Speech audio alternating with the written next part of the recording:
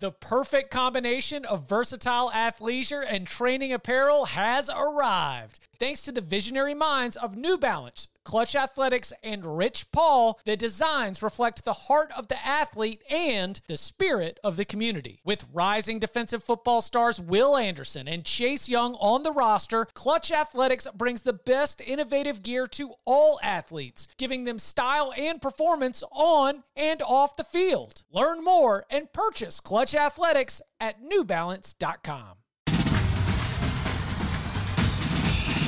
Welcome back to the Cover 3 podcast with your hosts, Chip Patterson, Tom Fornelli, Danny Cannell, and Bud Elliott. It's your call for the best college football coverage, from National Signing Day to the National Championship and everything in between. CBS Sports presents the Cover 3 podcast.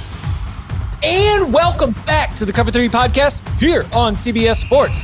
That's Tom Fornelli. That's Bud Elliott. Week 12 almost in the books. We've got our friend Herm Edwards, who's in a little bit of trouble in a tricky spot in Corvallis. I think we've got some moneyline sprinkles that had to do with that from the Locks episode. Oklahoma State currently trying to wrap things up with a goose egg on the board for Texas Tech in Lubbock, as the Cowboys are trying to set up what could be one of the most monumental editions of Bedlam that we've had.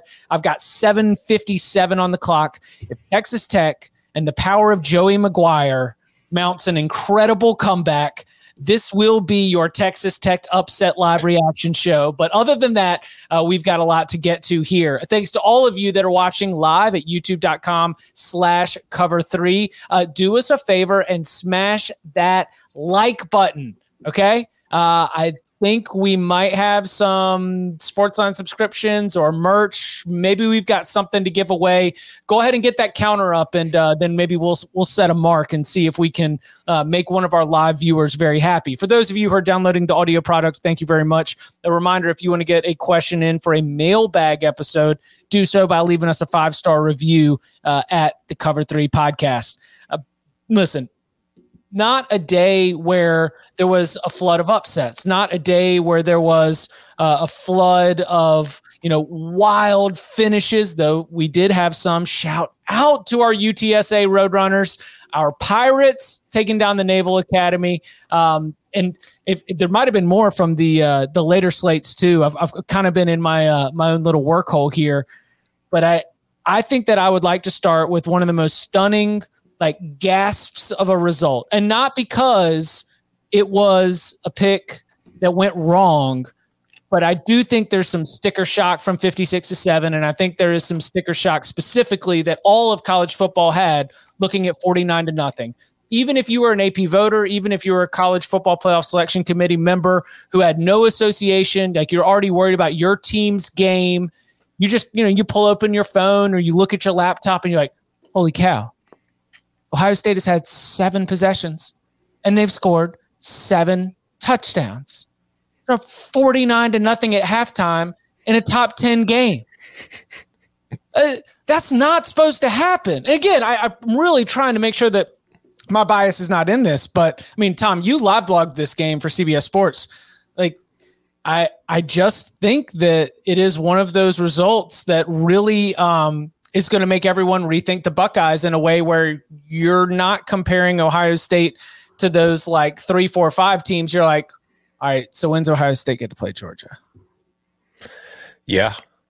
That's pretty much my takeaways. It's I kind of really want to see Georgia versus Ohio State now, because if there genuinely is an offense out there that I think could really stress Georgia and put Georgia in an uncomfortable situation, a situation it has not been in yet, I think Ohio State definitely can do it. But then again, I'm sure we're going to talk to it too, based on the way Alabama's offense looked today. But of course, it was against Arkansas. So we always have to put that caveat on there. But I don't know.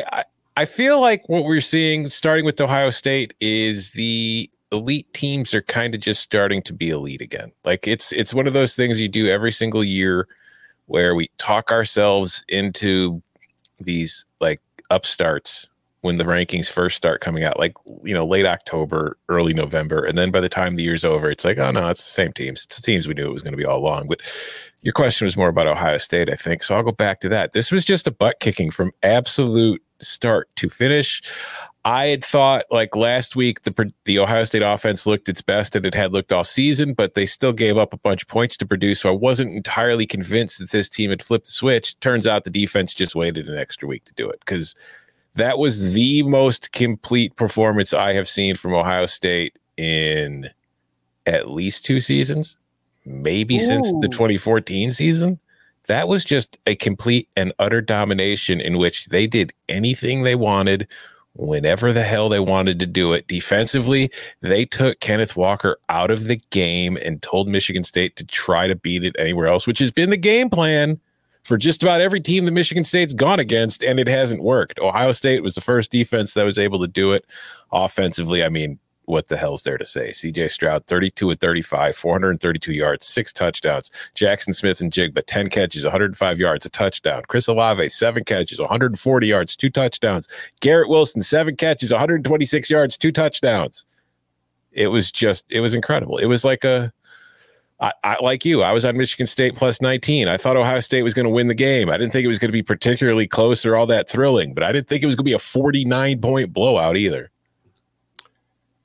So I totally agree with Tom as far as like they looked, about as good as they've looked in, I think 2 years is probably right. I mean, this is what we talked about when they get off the bus conversation that we had a month or two ago. CJ Stroud to me looks a little bit healthier. Just the way he's moving, he looks more confident throwing the football. 32 of 35 on the day. Like, that's have a day, CJ. Okay. Like that doesn't suck for 432 and 6 tutties, a 70% success rate throwing the football. Now, I think Ohio State is the one team that can really give Georgia some real problems with their offense. I do want to point this out though, because I'm the guy that's supposed to be tracking injuries and stuff. And Michigan State fooled me here a little bit. I did not bet them, but like had I known more of this, I probably would have bet Ohio State, to be honest. So top 2 receivers were out, missing 2 offensive linemen. One of those guys was a surprise. Apparently, Kenneth Walker kind of dinged up, whatever on that one. Missing a corner, missing a safety, missing a starting D tackle, and then I was going to say, who's the duck? Like, because and then Crouch, very clearly a duck transfer backer. Yeah, their transfer linebacker Crouch comes in with a big old knee brace, and I was like, "Oh God, this is Ohio State team total live if you can find it." And I was extremely impressed with Ohio State. Do not want that to like take away at all. I just want to note here, if Michigan State is a little more full strength, I think they blow them out. I don't know if they blow them out 49-0 in the first half, but they went out there, they took advantage of it, and they absolutely smoked their ass, and that was really impressive.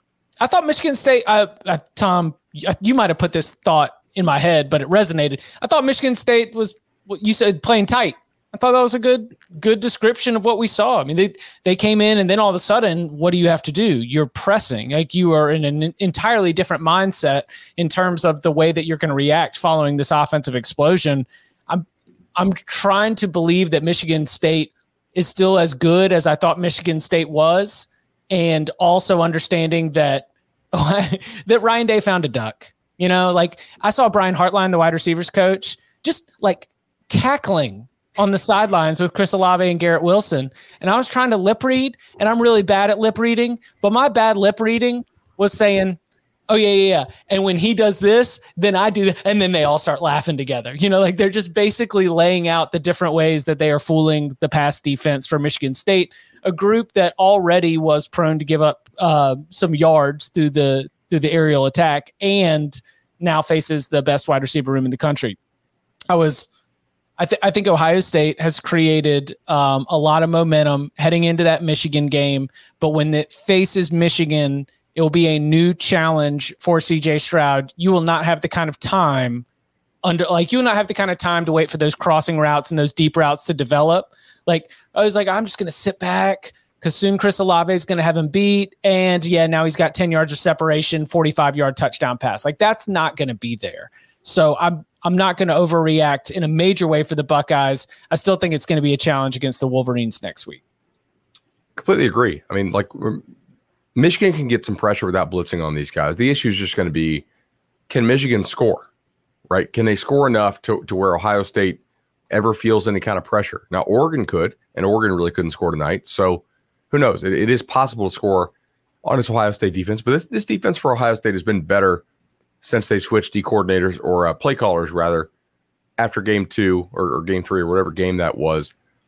Chip, you made an interesting comment I wanted to ask you about.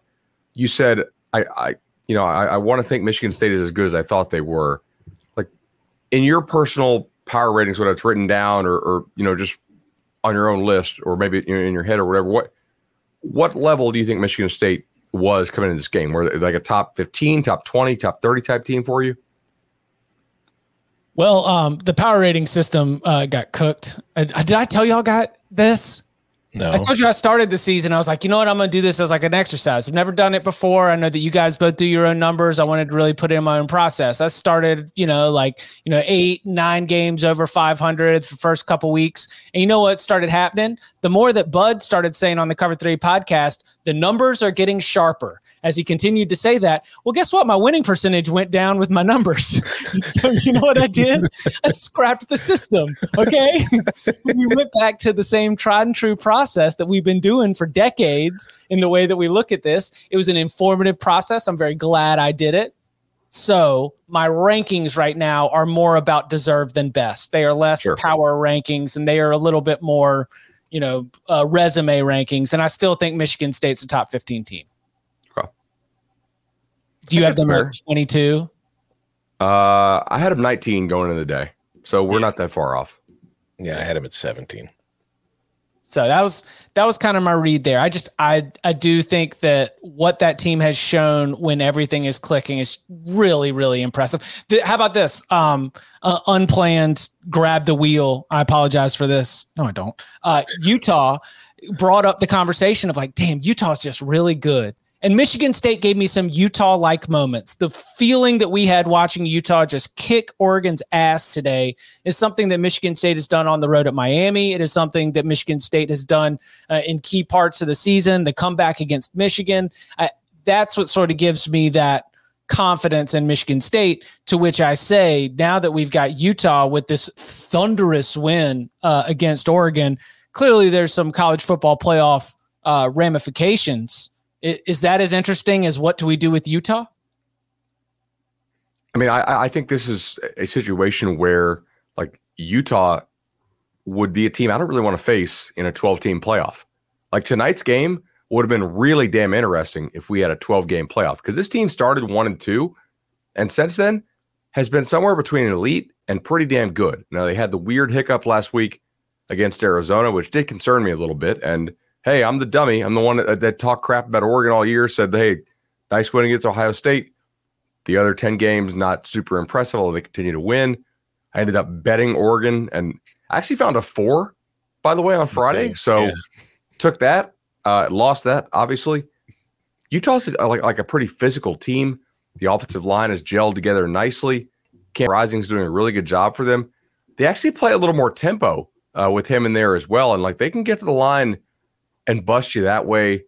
The defense with Devin Lloyd flying around has been pretty good. Like, that would be a team I would not want to play. I mean, I had them, I know the comment section's like, where do you move them up to? I had them 12th that are entering the day. They're going to be top 10 after this weekend. Like, I think they're one of the best 10 teams in the country for sure right now, or at least like over the last 2 months. Yeah, I think the biggest news for Utah is they might be picking up a new fan, because Wifey's been trialing them. Wifey liked them tonight. She didn't like the uniforms, but she liked wearing gray sweatpants out there. Is she a fan of the gray sweatpants, Tom? You know what? I do wear a lot of gray sweatpants around the house. Maybe that's what it is. Maybe she's turned on by the look that they had tonight, because she sees my sexy ass walking around the house like this all the time, and she sees them doing it on the field. It's going to get to her. What were those helmets? Did they? I don't know. They were all I heard was they were individually painted. Like, I know that the actual uniforms themselves were supposed to be for the USS Salt Lake City, but the helmets, I don't know what they symbolized. I just know they were individually painted, but I'm assuming they symbolize something. Individually painted meaning like somebody painted all of them, not like everyone is different for each player. I think they were different too. Oh, wow. That's they pretty look cool. different. All right. And they will all be available for auction to benefit Utah football. No, I don't know. I'm just guessing. That's not normally what happens in these Utah should do is Utah should send each of us a helmet. Oh, the helmet was a painting of a ship. The USS Salt Lake City. Oh, the ship. Okay. Cool. Yeah. Because we got to compete with Danny when it comes to helmets. He's way ahead of us. See, if you watch a bunch of games at once, like you have most of the TVs are on mute, and I didn't need sound on my TV to see the ass whipping that Utah was putting on Oregon. It's like, okay, everybody but Thibodeau, move on back from the line of scrimmage. All right, and then repeat. And then Oregon somehow with 11 seconds left doesn't punt the ball out of bounds, and they punt it to the best punt returner in the Pac-12. Yeah. That got secondary screen treatment in the second half. Yeah, I will say, though, for Kayvon Thibodeau, like, that dude, when they were done, he was still playing his ass off on every single snap, even when his team had no shot in hell of coming back. So I love that kid. He's pretty cool. Yeah. And he also, like, I'm not guessing his motivation, but, I mean, all eyes are on him.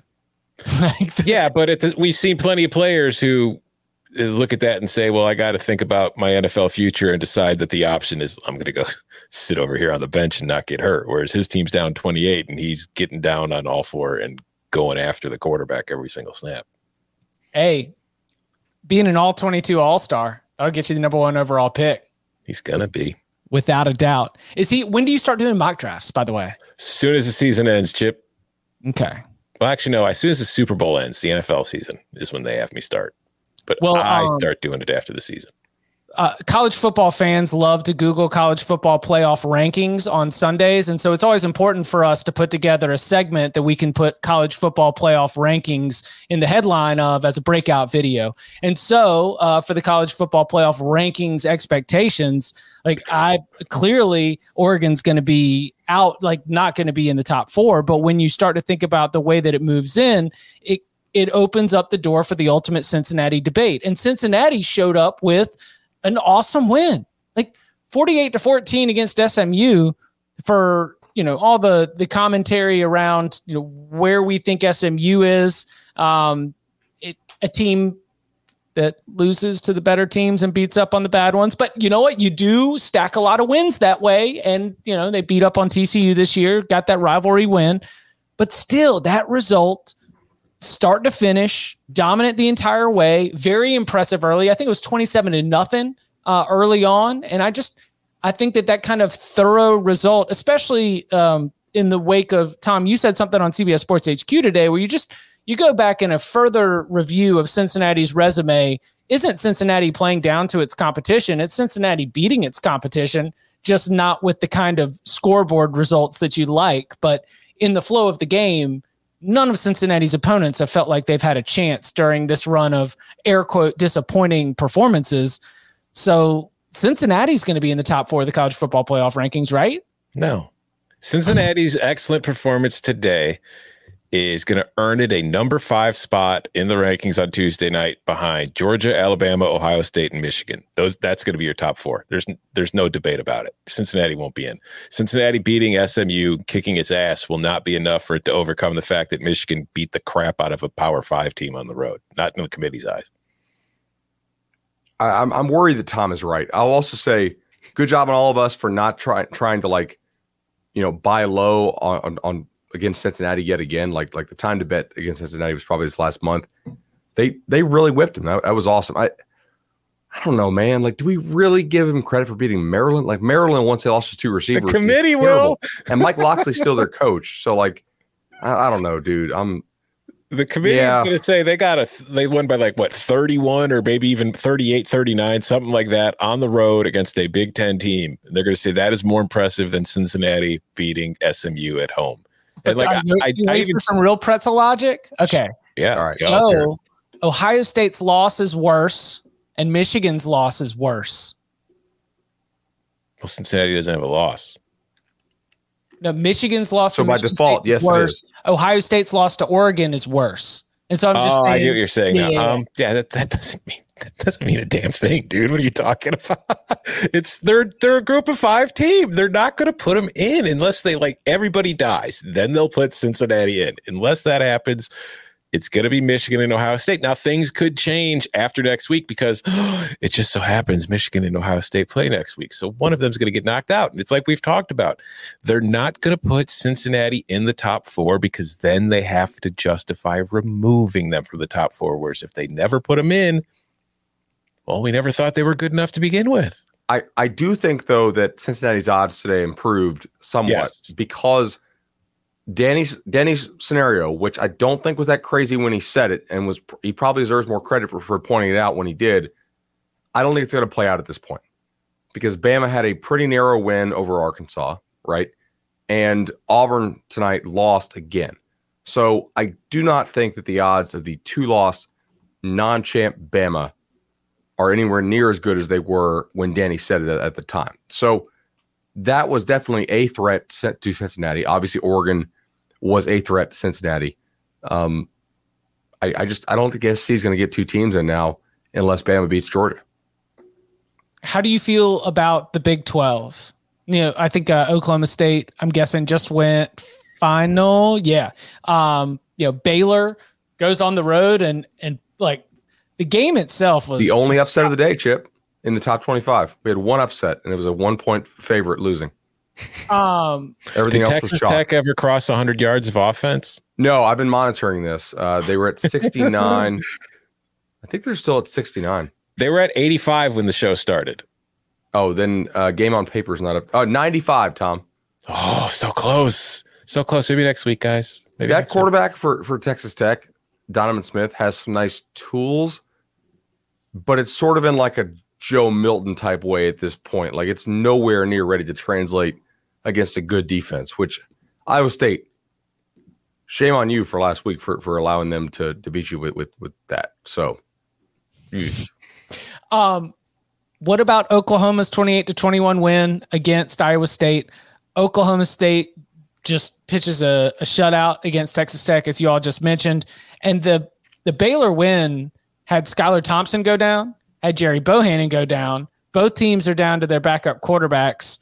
Missed field goals all over the place, turnovers all over the place, special teams mistakes all over the place.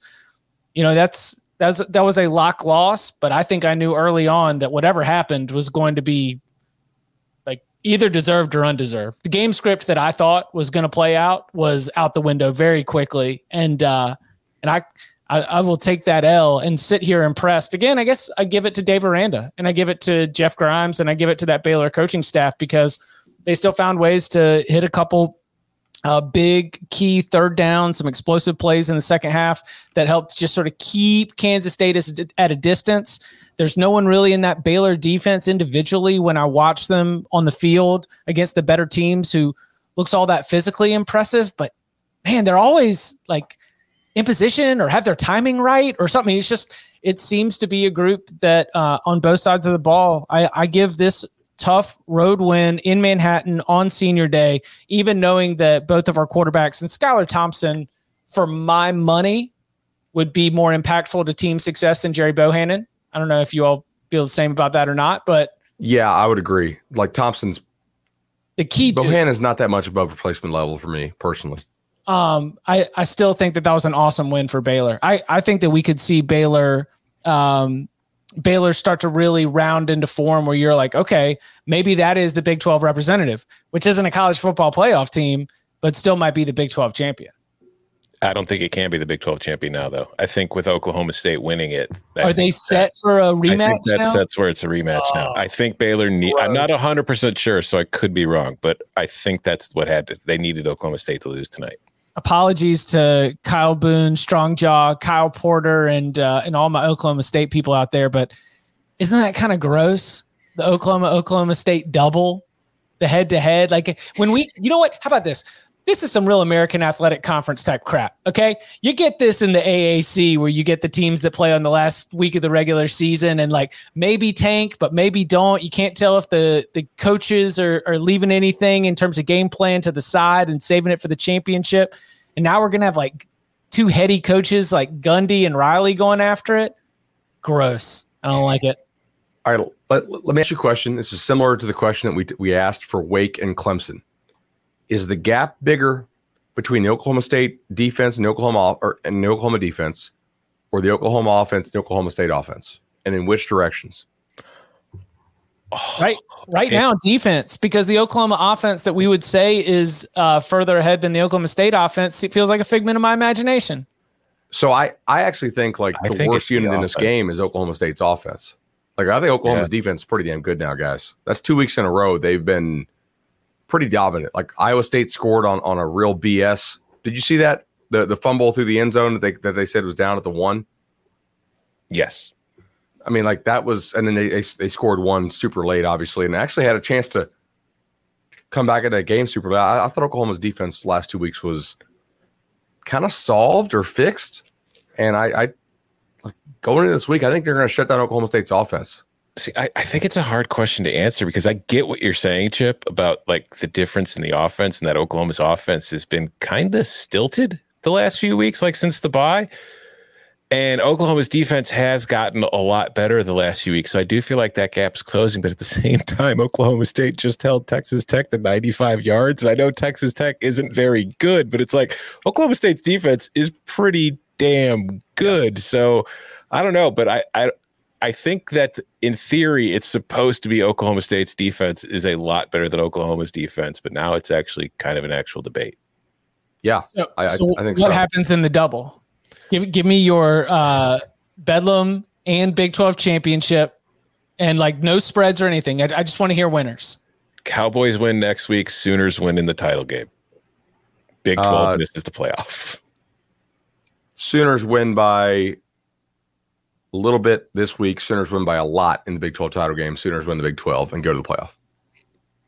All right, now here's what happens. Whoever wins next week, the Big 12. It's Bedlam. You know who wins this. It's Oklahoma. I do, but either I'm by just a little saying, or by a lot or by a medium amount, but they win it. I agree. I just think, and the way Oklahoma's looked the last few weeks, I don't think it's that much of a lock. I don't think there's that big of a difference. I think Oklahoma State might be the better overall football team. My only point is this. Whoever wins next week, the Big 12 will make sure that the refs then make sure that team wins again next week too, because damn it, they need to get somebody into the playoff. They're about to lose Oklahoma and Texas. They need to get this playoff money. The Big 12 has just named the Texas Tech announcers as the official announcers for Big 12 radio. Did you see Texas Tech honored those guys at the game tonight? Texas Tech honored the radio broadcast. They had like a moment at the stadium of the radio broadcasters that were suspended for the game after listing the names of the referees last week and saying they were on the take. They had they honored them on the field. I don't know if it was on the field, but they had like a moment honoring them in the stadium. Do you know who else got honored tonight, Tom? Who? Dennis Erickson and the team that beat USC, which I think had to be in like 2006. That was the Dennis, is that 15 years ago? Are we that old? Yeah, yes. Dennis Erickson's Arizona State teams had. Do you not feel that old? No, this is the Oregon State team. Because it's Arizona State, USC. Oregon State. Yeah. Yes, yeah. But no, going back, Erickson's Arizona State teams have to be the most personal fouls in the history of college football, per year. Especially when they had Vontaze Burfict, it was 3 per game. Yeah. You just built it into the handicap. Coming up on the I other. do think we may get one, by the way, from Arizona State tonight that is painful because Oregon State's hitting draws on 3rd and 12 on them for first downs, and this is, yeah. Let's be watching this. Sorry, Chip. Wait, a result that's painful? No, I mean like a personal foul. That's pretty crippling. Mm-hmm. Oh, okay. What's the score right now? It's 10-0 Beavers. Oregon State's driving. Yeah. Beavs got in the bag. Sprinkles on lock. Speaking of sprinkles, y'all, we got to talk about what happened in Como. We got to talk about the alpha nerd and a lightsaber. We got to talk about the future of Florida football and Dan Mullen, and we'll get into all that and more next. This episode is brought to you by Progressive Insurance. Whether you love true crime or comedy, celebrity interviews or news, you call the shots on what's in your podcast queue. And guess what? Now you can call them on your auto insurance too with the Name Your Price tool from Progressive. It works just the way it sounds. You tell Progressive how much you want to pay for car insurance, and they'll show you coverage options that fit your budget. Get your quote today at Progressive.com to join the over 28 million drivers who trust Progressive. Progressive Casualty Insurance Company and Affiliates.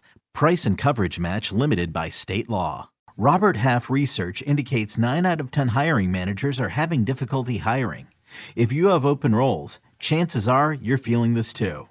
That's why you need Robert Half. Our specialized recruiting professionals engage with our proprietary AI to connect businesses of all sizes with highly skilled talent in finance and accounting, technology, marketing and creative, legal, and administrative and customer support. At Robert Half, we know talent. Visit roberthalf.com today. So people have gotten a little bit too used to wearing sweatpants. Guilty, absolutely guilty.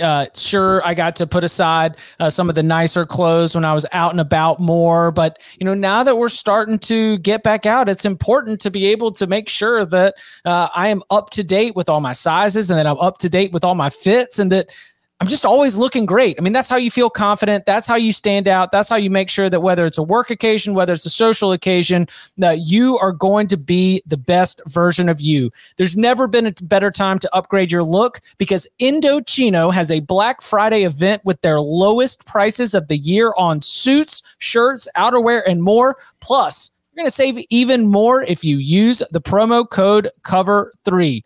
That trying to get to a showroom, get out of here. We don't have that kind of time with all the content that we bring you here on the Cover 3 podcast. But here at home, just with a quick tape measure and with all of the ease of Indochino online, I am able to put in every single measurement and get perfectly customized suits. Indochino offers completely custom-filled suits, shirts, casual wear, and more at surprisingly affordable prices. Get a wardrobe personalized to your style and taste without spending a fortune. Measure yourself on the website in just 10 minutes, then wear your suit out of the box in 3 to 4 weeks. Every piece is made to your exact measurements, and look, you can customize every detail. Choose everything about your suit, including fabric, lapel, monogram, and statement linings, and you can create a suit that fits you and your style perfectly. And the best part, Indochino's suits start from just $299, and those shirts, they're only $45 with all customizations included.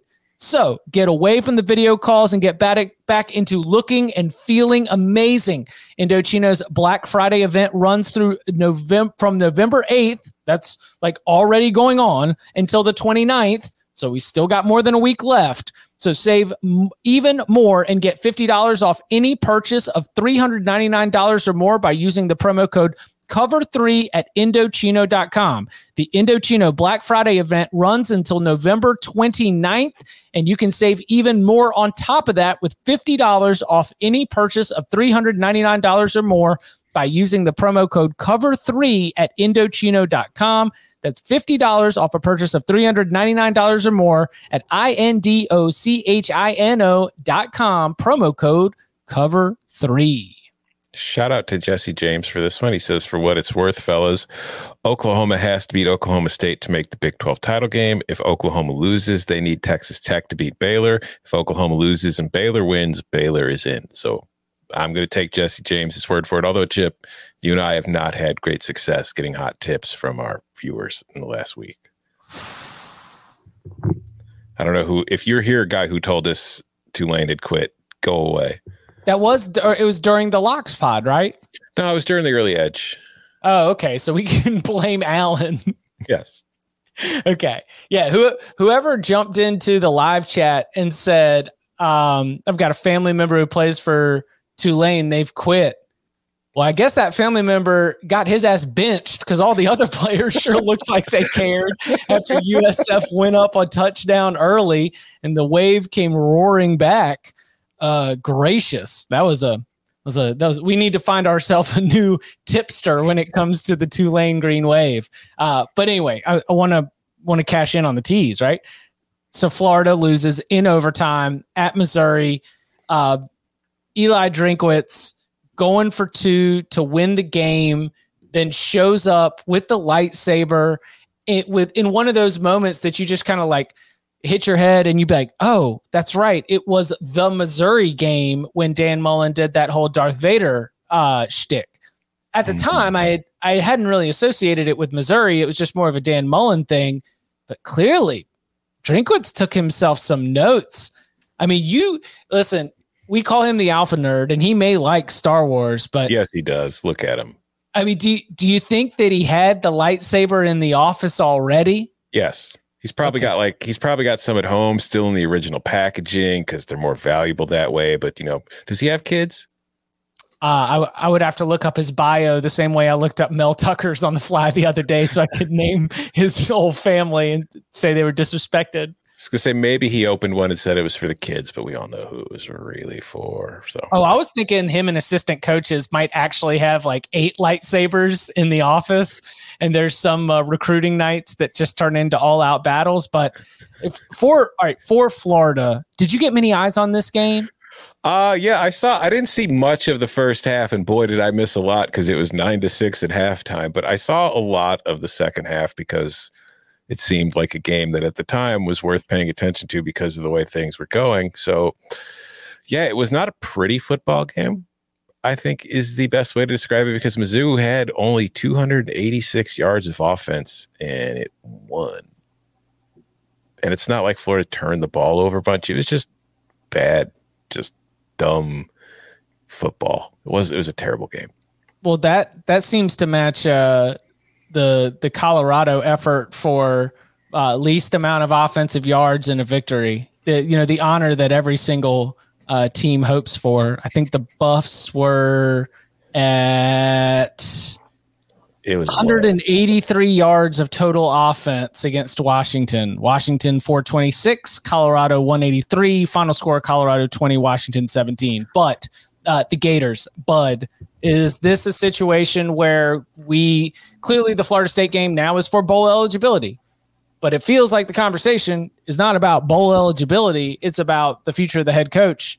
Is Dan Mullen cooked at this point? I mean, is he checked out? Do we move him on? Do we open up Florida and do we start talking about candidates at this point? I mean, I really don't know what they're going to do. Like Florida's university president has problems of his own with the whole, their professors weren't allowed to speak, right? And their accreditation was getting looked at. And, the AD has some issues of his own. I don't know if they really want to launch into a full-scale coaching search, but the Bull Gator boosters may not give them that choice. They may just say, hey, we're done with this. It'll be interesting to see what the crowd's like there in Gainesville. I imagine you'll have some FSU fans buy some tickets, right? Like that FSU's playing hard. That's a team you can support. Florida just, honestly, their defense looked a lot better today, quite frankly. Now, part of that was Missouri had a bunch of guys out on the offensive line, apparently, and Bazelak is being used on zone reads, and he can't run at all because he's coming back from injury. They just don't look inspired, right? It looks like they're just playing out the string, and maybe they already know something that I don't know. I wouldn't shock me if they pulled a plug and made a move. Yeah, I don't think he's going to get fired tomorrow.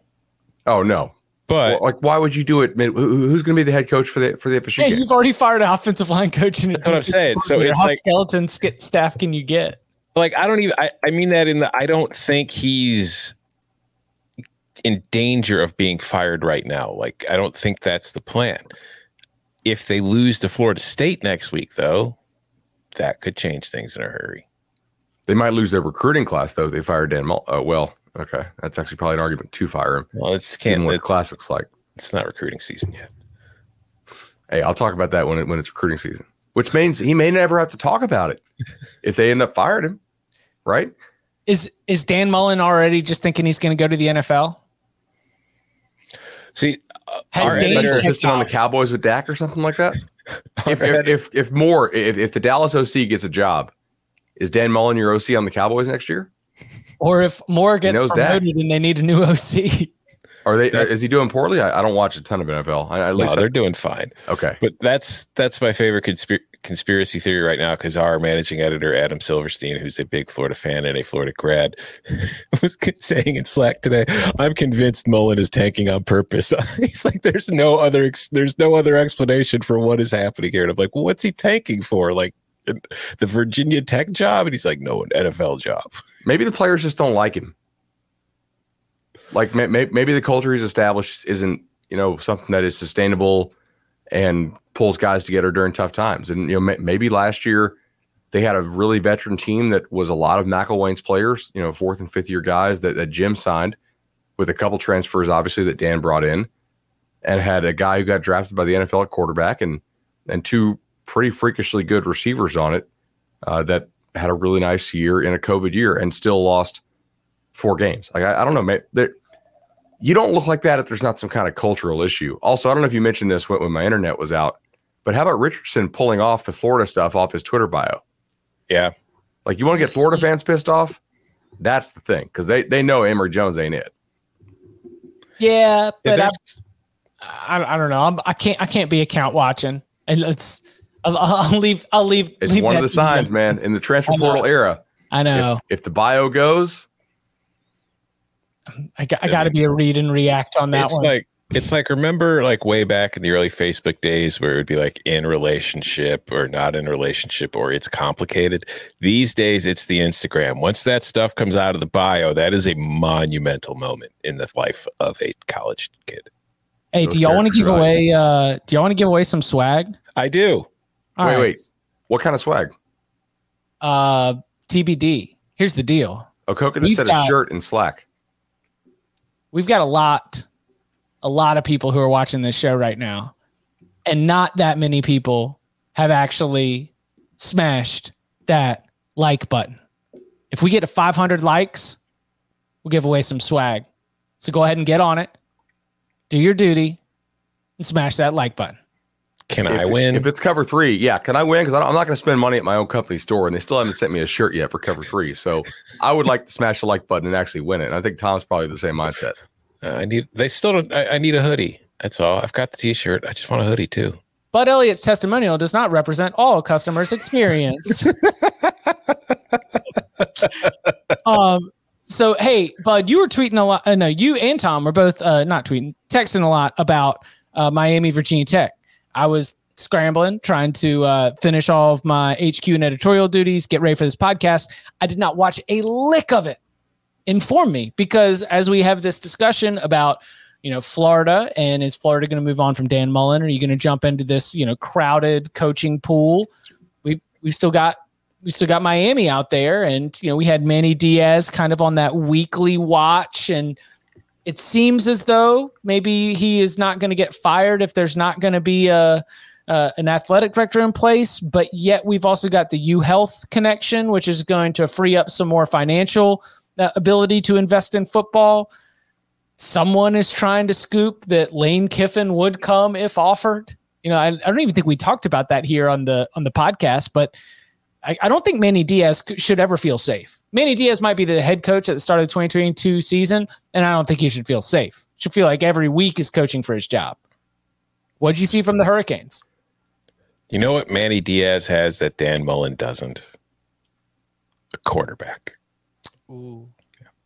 Because Tyler Van Dyke, he wasn't super efficient tonight. He was only 19 of 33, but 357 yards, 3 touchdowns, 18.8 yards per completion. Like this, Miami's got like a big arm quarterback who can move the ball down the field vertically and make some NFL kind of throws. And that's not something that Miami's had a lot of in recent iterations. And I think that if Manny survives this year and he gets to start next year on the hot seat or whatever, if Van Dyke is playing the way he's been playing to close out the season, this is a team that, we're not going to pay. Well, we'll probably overhype them in the preseason because that's what we do. I'm ready. But I'm just saying, I think that they've finally solved a problem possibly that they've had a real difficult time figuring out lately. Look, I think Tom nailed it. To quick recap on the game, Miami looked really good early. They were outscoring points. Vatek did not. Then the skies opened up like crazy, and it started to rain. And the Dolphins are very lucky they don't play a home game tomorrow because that field got destroyed. And then Virginia Tech switched quarterbacks. Burmeister went out. Connor Blumrick, or whatever the heck his name is, I forgot the pronunciation there. He comes in. He's more of a runner. Vatek hits a couple drives with him. They get a surprise onside kick, which was genius in the rain. Miami had like no shot to recover. The guy drilled it. Vatek recovers that. They go down and score. They actually had a shot to take the lead in this thing, I think. Miami got a horrendously bad spot in its favor on a 4th and 1 from like its own 35-ish. It gets the spot. It's a gift. They go down to score. They never really look back. The difference was quarterback, I think, for the most part. Yeah, like the ability to push the ball down the field and hit those explosives, Like, Miami is not that bad of a team this year. No. They're not what they were like preseason expectations, but I'm sorry, you got Bama'd, and then you got Michigan State when Michigan State was still very good. Yeah. And that was back when you were trying to play King. You didn't really know what you had in Van Dyke, and King was clearly hurt. You know who else wasn't playing? Jalen Knighton. 4-game suspension to start the season. That's right. Yeah. No, that's why I think Miami should keep Manny Diaz, because I think next year you've actually got a pretty decent team, and I don't know if you want to kind of upset the apple cart right now just because you're only going to be 7-5 or whatever this year. Do we all agree if Cristobal actually does want this, like if these Miami fan pipe dreams actually turn out to be true, and then he wants out of Oregon and he wants to get back to South Florida, we all agree to make that move though, right? Like if he'll say yes, you go. Well, here's the thing. I think Cristobal's process I would approve of, the way that he recruits, but is he going to be able to have at his disposal at Miami what he's gotten at Oregon and what he's used to help recruit? Because unless Miami's going to give him all that, then no, I don't think. Tom, you must have missed the player panel. Oh, the multi-generational player panel took place on Wednesday night, and one of the 3 main talking points that came out of that was, quote, unlimited budget. But they also want Miami alumni oversight in recruiting evaluations and offers. So they want, seriously, this was basically a 3-hour, let's pat ourselves on the back, smoke some cigars, talk about how good we used to be fest. And then the suggestions for improve the program are unlimited budget, and we want to evaluate the recruits. And I forgot what the other one was because I was still laughing at the first 2. Candy, unlimited candy. Yeah, it's.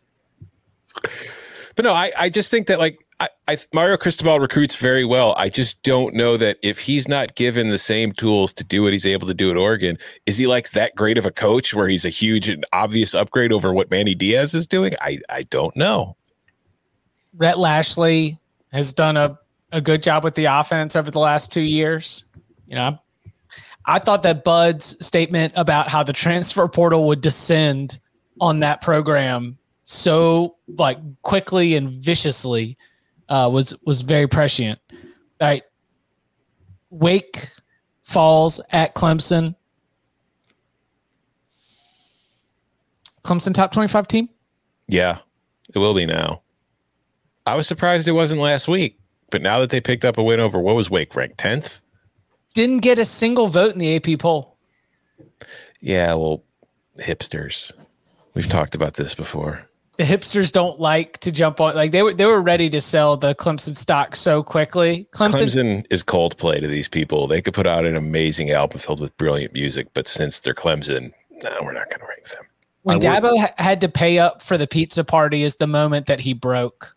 That was the moment that anybody who liked Clemson on the way up had to sell their stock, because we saw Dabo have to pay up for that. And he was like, oh no, this is my moment. Now I've been talking like this.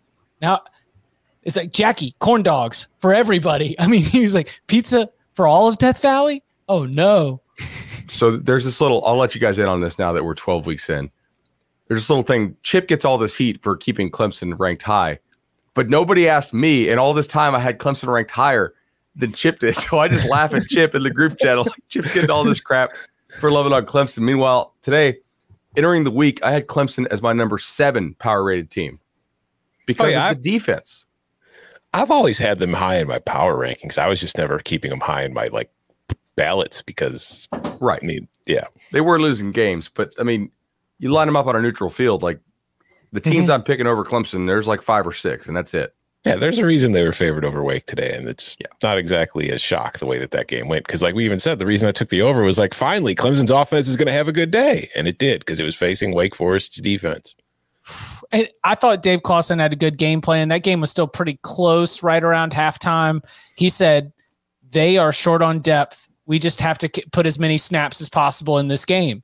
And the problem was putting as many snaps as possible in the game meant putting Wake's defense back out on the field for more snaps. And Bo Collins, the freshman from California, had an absolute ball picking on some of these Wake Forest defensive backs. Here's the deal in the ACC and what seems significant to me. Pitt outlasted UVA. Brennan Armstrong played, brought a ton of fight to the game. Pitt had answers at every turn. They win 48-38. Very fun, very, very fun game. If you didn't get a chance to watch it, I'm sure the ACC network will replay it at some point this week. Go ahead and catch it, record it. That's set. Pitt's going to represent the Coastal. In the Atlantic, right now Clemson's in the barn at 6-2, leader in the clubhouse. Wake Forest has one conference loss. If it beats Boston College in Boston or in Chestnut Hill, then Wake Forest wins the Atlantic for the first time since 2006. If Wake Forest loses, then all of a sudden we start to enter the potential three-way tie territory.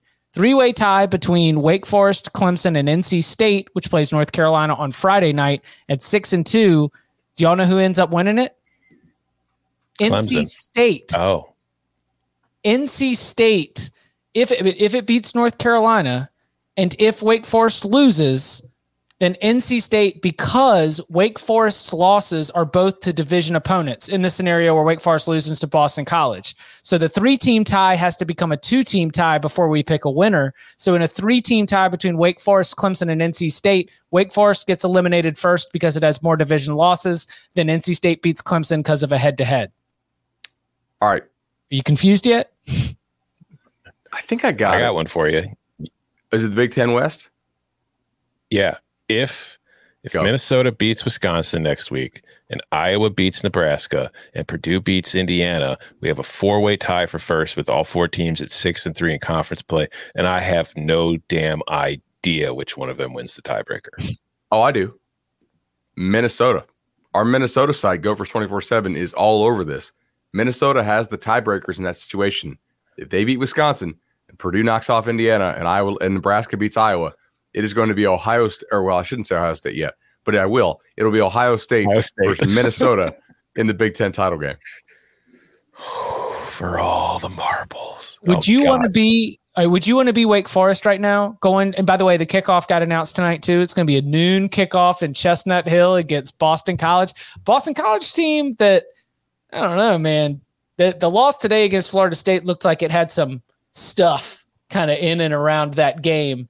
I don't know where, and that game was also up in Chestnut Hill too, right? So second straight home game, Wake Forest coming to town. You just lost to Florida State. Wake's playing with all the pressure. It's a big ask for the Demon Deacons. It's a good thing they're all 27 years old. Otherwise, I'd really be worried about their maturity in that kind of situation. I think Wake will get them. Like I got to see Boston College today. I know this is very ACC heavy talk. We did talk Pac-12 first tonight, by the way. We should point that out over and over again. Hi, Twitter. So I think BC's defensive speed on the back end is a little bit suspect, and they don't have the guys up front on the defensive line to do to Wake what Clemson did to Wake. So I think this will be one of those games where Wake can go and get its 40 or 50. And BC might not be able to keep up? FSU might have done Wake a favor. They beat Jurkovec like crazy today. I mean, just it was Jermaine Johnson and Keir Thomas and those guys, and I was shocked he stayed in the game. He played his butt off, man. Like that guy is like Ben Roethlisberger size and was really taking some shots. BC's not bad. They're definitely improved with Jurkovec.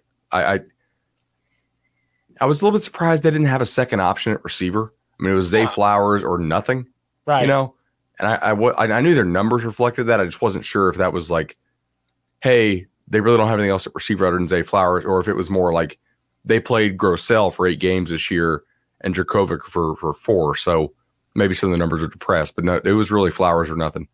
And Long was the name of the tight end last year. That was the balance. It was because you had like tight end for short and intermediate stuff, and then Flowers to get everything deep, provided a little bit of balance. Before we get, because you did threaten us, we got a little bit to ACC there for the people, but we did talk Pac-12 first. Hi, haters. NC State, solid win, 41-17. Take care of business against Syracuse. Keep yourself in the ACC Atlantic race. that game was very, very sluggish to start. And remember we said the Louisville game, sluggish to start, then Wolfpack kind of hit the gas. NC State did it this time before halftime. They take a game that was 0-0 early on. It's 28-7 at halftime, and they kind of defend it the rest of that way with that defense. Texas is bowl ineligible after taking its 7th loss of the season. What are some of the surprises? What stands out to y'all? What are the places we want to turn the spotlight before we get out of here? Chip? Sorry. Go ahead, Tom. I was going to say, I was somewhat surprised that Alabama had as much trouble with Arkansas as it did. Yeah, Bama's defense just doesn't seem to be clicking enough. Now, I know that Arkansas hit a ridiculous, fake field goal for a touchdown. Did you see that? Yeah. Yes. That was pretty cool. Play. Like using the referee as his pick. The tight end used the referee to set a pick? Yeah. That was amazing. Good design. There was some questionable officiating in that game. Yeah. There was questionable, it turns out there was questionable officiating all over the country today in all sorts of different games because that's the situation every damn weekend. I don't like harp on the refs with FSU very often. And I really just think it kind of like destroys the show. I could have done 30 minutes on it today on Nolecast. Like FSU probably should have won by like 17 and they had to fight for their life. If you go back and watch that, it is crazy. Norvell probably won't say anything about it because they won, but there was a lot of bad officiating today. I agree. I saw a roughing the passer called against Illinois on a play in which the ball was snapped to the Iowa State quarterback. He handed off to a wide receiver running a fly sweep, who then tossed it back to another receiver running a reverse. So it was like the Philly special. And then he threw to the quarterback and he got hit as he was throwing. And they called roughing the passer, even though the player was a wide receiver and the third person to touch the ball. And nobody questioned it. How about the punt in South Carolina? Did you guys see that? Mm-mm. They overturned where it touched Auburn's knee or whatever? They overturned with really no actual, it was nowhere close to inconclusive. No. At all. And then they said it touched Auburn, South Carolina ball. South Carolina kneels it out and gets the dub to go bowling. Let's do a show bet. Brian Harsin does not last more than 2 years at Auburn. Anybody want to take a year 3 on Harsin? Because I'll take 2 and under. No, because we talked about this in the text today too. He might be gone this year. Yeah, I think that he's somebody who might be interested in Washington, and I think Washington might be interested in him. But of course, there is the whole vaccine thing where we don't know if he's gotten it or not, and Washington's not going to hire a coach that hasn't gotten it because they can't, because we just saw what happened at Washington State. But I think that he'd be somebody on the list if he does. Yeah, I mean, like that Auburn call was pretty egregious. Also, as somebody who had over 45, how many chances did they have to get me to over 45 tonight and just lost that? And I had a winning day, but holy cow, that was annoying. Man. Was there other bad calls we missed? No. I want to point to my favorite win of the day. My favorite win of all college football here on Saturday is Louisiana 42, Liberty 14. Smoked them. Because Liberty was a 4-point favorite and the Ragin' Cajuns came in. Oh, they took that personally. And Billy Napier may or may not have, invited Whit Babcock to come and, just make the short drive from Blacksburg to Lynchburg. Just come on down, check things out, just, feel each other out. And there was no distraction. No, that was actually a killer job interview of a win for Billy Napier, who very plainly laid out all of the ass kicking that a Billy Napier coach team could do, how complete and thorough it could be, and more importantly, for a Ragin' Cajuns team that has had the division wrapped up for a very long time, as we've talked about before, gets them in good form heading into the Sun Belt Championship game. They beat App State at home earlier this season, but winning again in the Sun Belt Championship game is going to require a strong level of play. And so I think Louisiana, to have this kind of win against a 7-win Liberty team with everything swirling around, was awesome. UCLA putting up 62 on the board against USC. That was a very, very quick reversal from a slow start. Dorian Thompson-Robinson was an absolute monster, and UCLA in general was like, oh, we're just going to be able to run the ball, and we're just going to continually move the ball on the ground against you. You're not going to stop us, and the more we snap it, the less you're going to care. And good on Chip Kelly on a gut check Saturday to get it done and get the Bruins that big win in the rivalry game. You know That who was else had a like- pretty good? Oh, Sorry. you know who else had a pretty good job interview for Virginia Tech today? Mike Houston. I don't know. I mean, I've seen it. I've heard his name mentioned as a possibility for that job, but he hasn't been mentioned as often as a lot of the other candidates. But you look at what he's doing at ECU. You look at what he was able to do at James Madison, the Citadel. He's familiar with the territory. He's taken ECU. They went 1-7 in conference his first season, 3-5 last year during COVID. They're 5-2 now, and they've got Cincinnati next week. If they go and beat Cincinnati, I think Mike Houston could be your Virginia Tech coach next season. Especially if TCU gets Napier. Mm-hmm. I thought TCU was going to get Sonny Dykes. I do too, but it's who knows at this point. I feel like, and this is just me, this is not information, but I feel like watching SMU the last couple of weeks at times, it's like, Looks like the team knows. Well, so last week when Louisiana didn't cover, right? I had somebody DM me and be like, why'd you bet Louisiana? I'm like, I don't know. I mean, because my numbers said to. Like, bro, Napier TCU, man. Like total distraction. It's like, oh, I didn't realize that was going on. So I don't know if he interviewed or whatnot, but would you rather have Napier or would you rather have Sonny Dykes? Napier. I would rather have Napier, but Napier. while I'm wearing so this too. I beautiful think so. Fiorentina kit, Forza Viola, after the big win against AC Milan, I would rather have Napier. I'm not a TCU person. I'm not the Texas person who's going to say like that I have these relationships with Sonny Dykes or these people that I have relationships with or these boosters that are very influential in our program, that they've got relationships with people who are close to Sonny Dykes. So if they hire Sonny Dykes, it makes more Texas sense to me than it does football sense, because if I'm building a program here in 2021, I draft Billy Napier to go be the head coach of Chip Patterson University. I will say, like, disclaimer, coaching hires almost never work out like we think they will. They're much harder to predict. I don't think there's like a massive gap between Dykes and Napier. There could be, but like both I'm sure are fine choices. I guess. TBD. I mean, I listen, I'm not going to. I don't know. Probably Napier. Sure thing. No doubt. Home run hire. Grand slam.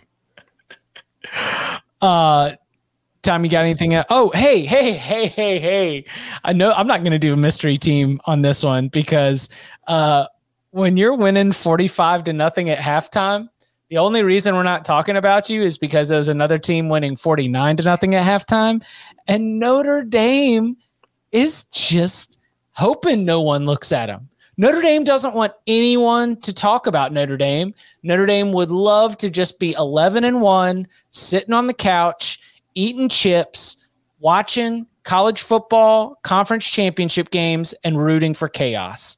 Because the profile, when you look back at it, especially the results over the back half of the season, you're going to be like, man, I kind of think Notre Dame's one of the best one-loss teams in the country.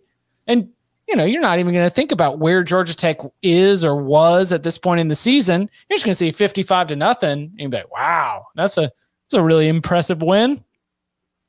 Yeah, the forgotten playoff contender was the forgotten team for me today because I didn't see a single snap of the game. And I appreciate Notre Dame completely dominating Georgia Tech because it was like, should probably go check out this. Oh, no, I don't need to check out that game.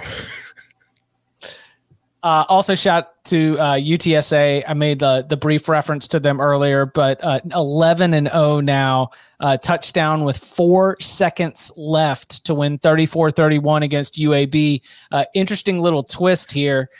UTSA, though 11-0 now, 10-0 going into the game, had it lost, could have missed out on a chance to compete for a conference championship. Mm-hmm. So kind of sneaky, massive result in terms of bringing hardware home from this really good season. Roadrunners are stronger than dragons. Roadrunners are stronger than dragons. Another more Pac-12 minute talk. I got a question for you guys. Cal beat Stanford 41-11. Is David Shaw in any kind of trouble, do you think? No.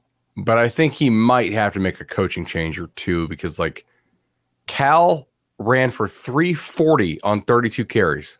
That's like 10 points something a carry. How many did Garbers have? I don't know, but I mean, I can look it up real fast. It was just every time I was flipping back and forth to that game, and every time it's just like first of all, I don't know why I'm flipping back and forth to it, but it was not a very entertaining game from the little I saw. The early signing period has crippled them, by the way, guys. Yeah. We are 4 years removed now from the onset of the early signing period, whose first class was in 2018. I think you can directly trace their downfall to that. They oftentimes do not give admission or like acceptance to kids until after that happened. There's a reason why David Shaw was campaigning so hard. Like he was if you guys covered this thing, you've been in the game as long as longer than I have. He was the most vocal guy out there in opposition to the early signing period. I think the reason is he saw the writing on the wall. They don't get players. Garbers rushed for 59 yards. Cal had 352 on 34 carries. Marcel Dancy had 4 carries for 92 yards and 2 touchdowns. So he was working pretty hard. Who did not average more than 5 yards a carry for Cal? Ashton Stredrick, you idiot. Slacker. Take away his scholarship. Only 4 yards per carry. Wow. If you give up 636 yards to Cal. Yeah. Cal doesn't do that in 3 games sometimes. Like that. That's yeah. And McKee played. That's the other thing here. No, they were terrible. They were awful. And that's the Stanford team that Notre Dame's playing next week, right? Yeah, Notre Dame's going to win another game. They're going to be up 45-0 at halftime again, I think. Yeah. Preposterous. Did we mention Georgia Tech's not going to open, right? No, it might. See, really? that was proposed in our Slack today too, and there are a few people in there who were like, no way in hell. And then I was on the side where you are, Chip. It's like it might, which I think is my answer to every single question about every coaching job now. Is a coach going to get fired? I don't know. They might be, but I don't think it's impossible, especially with the way they got their ass handed to them today. And if it goes again badly next week against Georgia, and spoiler alert, I think it probably will. I don't know. We'll see. If they played again today, we're taking Vandy to beat Stanford, right? Yes. And yeah, Stanford beat them by 18 in Nashville 2 months ago. Right. 31-17. Ole Miss. Night. Yeah, did not get the cover against the Doors. Love to see that. Mm-hmm. Texas. Let's sort of wrap it, I guess, on this. I don't have any expectation that anything dramatic or fun or pleasurable is ahead in the Longhorns' future. I mean, I guess they're going to turn very quickly to recruit as aggressively as possible and secure the best signing class to change the narrative and the headlines and just sort of the vibes around the direction of the Steve Sarkisian program. 31-23. Shout out to the Ears, keeping that bowl hope alive. Texas falls to 4-7. By the way, West Virginia at Kansas, not a gimme. TCU had to scrap a little bit for that dub, but West Virginia, if it can pick up that win in Lawrence, will be bowling under Neil Brown. For the Longhorns, is it an afterthought for you as we sort of move through these closing frames of the 2021 regular season? You mean just Texas in general, or Texas football? Are you anticipating us talking about them or them being particularly relevant? Are there going to be any massive transfers? I mean, I don't even know who on the list would constitute massive transfer. Bijan could go somewhere. Yeah, if Bijan leaves, fired, are there going to be any assistant changes? Is there going to be anything that's going to make Texas a story other than securing a good recruiting class? And I haven't checked up on that, but to me, that seems like the next time now that Texas is 4-7, I feel like the next time that we're talking about Texas is talking about how important whatever class they sign is to trying to reverse how poorly the season went. The next time we talk about Texas is when they're number 22 in the preseason AP poll next season.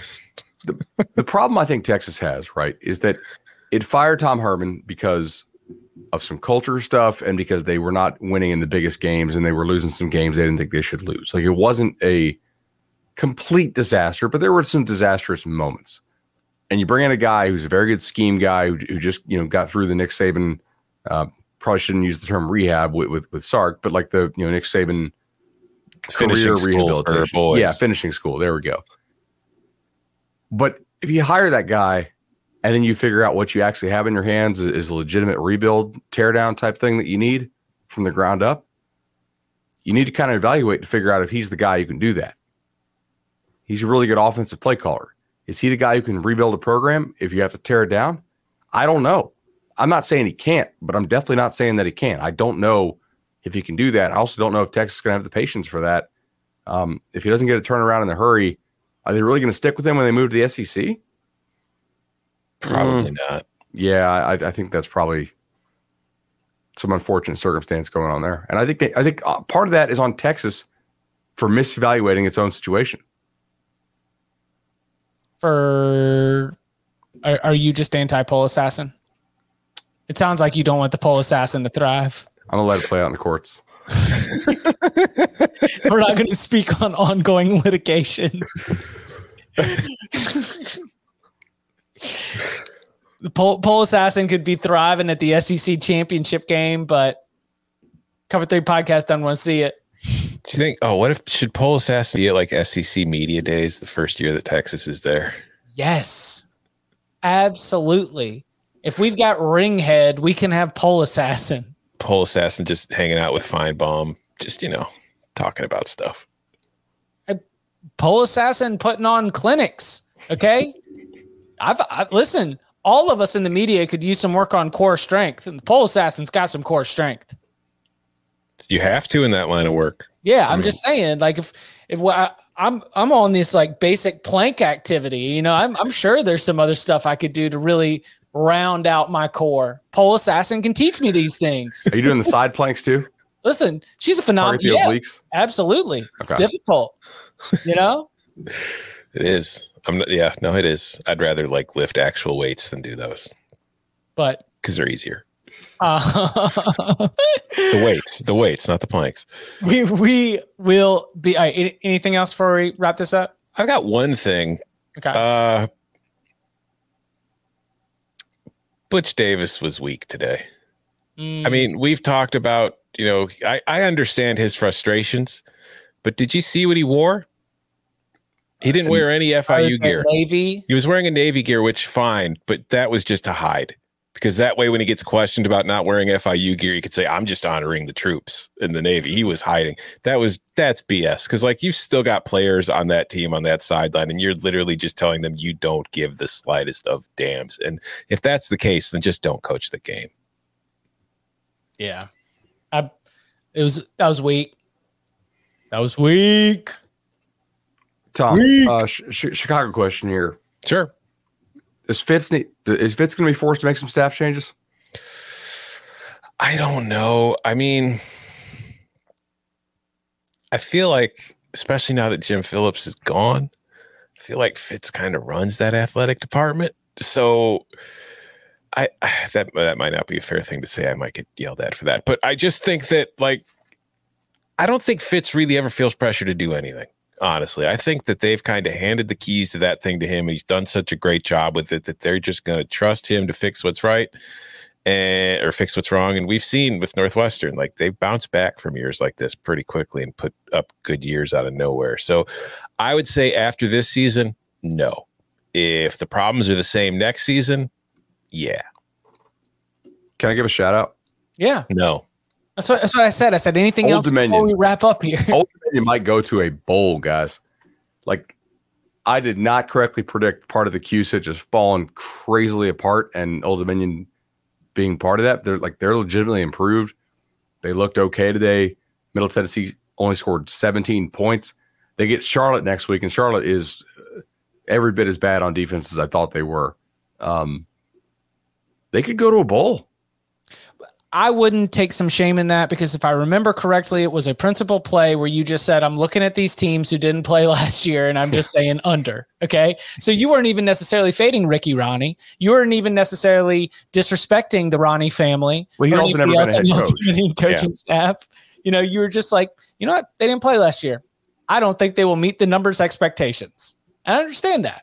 And listen, when we talk about these wind unders, the glory that is the wonder, you got to play them all, bud. Mm-hmm. The only way that you hit 60% is if you play every single one of them when they hit. Big 12 unders today, 100% under? Yeah. It wasn't even that windy in all of them. No. It was windy in Norman. Shout out to the giant man-child Braylon Allen at Wisconsin, who had another huge day. He's 17? He's still only 17, and he's a giant, and he's really hard to tackle, and he's very fast. And he was actually a linebacker in high school, but then his season was canceled because of COVID. He ends up at Wisconsin, and he's a running back now. And he's a really good running back, and he should have been their starting running back from the first game of the season. And if he had been, they might still be alive in the playoff race, but they are still alive for the Big Ten West. And also shout out to Nebraska for once again looking 95% competent and 5% dumb in a. Did Frost do anything in this game, Tom, like to screw them over, to set up the close loss like he did against Ohio State? There wasn't any glaring admissions, but there was one moment where I think the game was pretty much over, but he got like a personal foul called on him for screaming at the officials. And I think it's like, there's a part of me, it's like, I completely understand the frustration, but when you've been coaching a team for a few years that is constantly picking up dumb penalties and not having discipline, and then you're picking up personal fouls because you can't keep from screaming at the official, maybe think about that for a little bit. That your children's behavior might be reflecting the parenting that's going on right now. It's like that old, this is going to show my age, but it's like that old commercial from like the 80s where like the father discovers like pot in his son's bedroom, and he's like, who taught you how to do this stuff? And the son's like, you, all right? I learned it from watching you. Scott Frost, your players might be learning it from watching you. Oh man. I told my son that he could have a cookie if he could spell his name, right? And then he just wanted to play with construction trucks, and then Maggie came and gave him a cookie anyway. And I was like, at least we got to try. Like, let's try this. Like, come on, man, let's try to set the example. Shouts Craig Bowl for making a bowl. Mm-hmm. They crushed Utah State today. It's a bad loss for Utah State. Utah State thankfully has the head-to-head win against Air Force, which also had a massive win this weekend, right? Air Force beat Nevada in triple overtime. Yep. Shocking. I lost an under that went to triple overtime. I know. That was a bad beat. But that means that we've got a three-way tie for first place going into the final week of the regular season with Boise State, Utah State, and Air Force. Everybody's at 5-2. Utah State has a win over Air Force. Boise State has a win over Utah State, and Air Force has the win over Boise, right?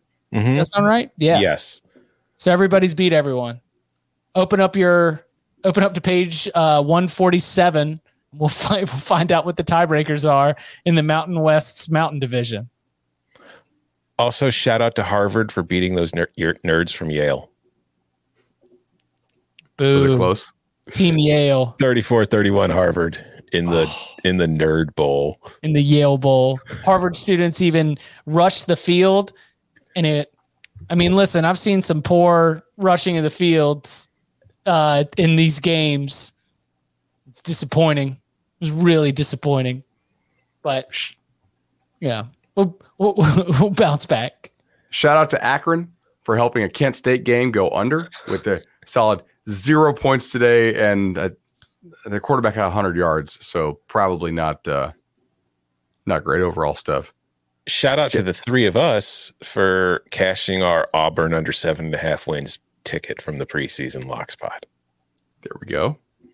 Shane, this is why you're the nicest guy in college football. Mm-hmm. You know, it's because you always introduce yourself, and it's because you help us bring home those Auburn under tickets. Thank you, Shane. Additional shout out here? Yes. Shout out Chip Patterson going just absolutely insane on the sprinkles, buddy. Yeah. Mizzou, South Carolina, and Colorado. Yep. Did any of them sound crazy when I said them? Plus 200 something too. No. Yeah. No, none of them sounded crazy. It's just still hitting all three of them. That should have been your parlay on HQ this morning, dummy. Why didn't you do parlay that? Those? No, of course not. That would be some serious recreation.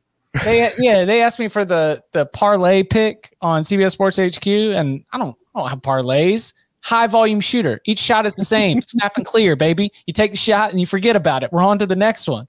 And I just make them up. And I'm like, all right, guys, it's going to be a rivalry game under. We're going to do USC, UCLA. We're going to do I lined up a whole bunch of unders and asked them to figure out what the payout was. It didn't cash. Well, you don't know why? Because UCLA put 60. They covered the over on themselves.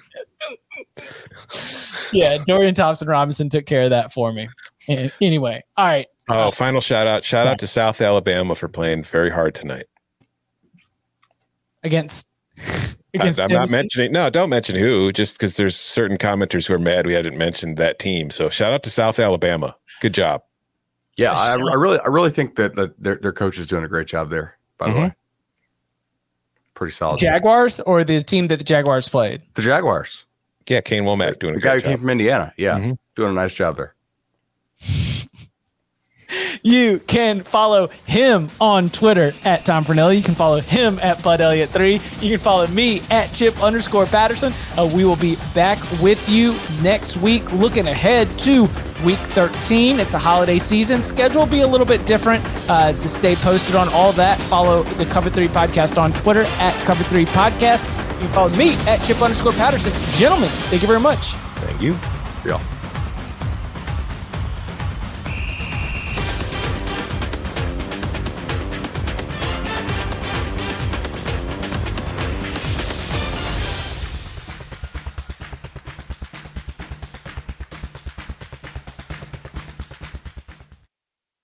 This is Tony Kornheiser's show. I'm Tony. You expected someone else? So what exactly is the show about? I don't know. It's a sports show nominally. Football's over, but we're finally at a point where things matter in college basketball, and baseball season is on deck. Greatest three words in the English language, pitchers and catchers. We have some of the best voices come on and explain what matters or what makes an upset, like Ryan does, 9/8. No, that's not an upset. No, yeah, it is, Bob. And if you're lucky, I might just tell you about my search for discounted sleep pants or my worries about what my dog just ate. Listen on the Odyssey app or wherever you get your podcasts.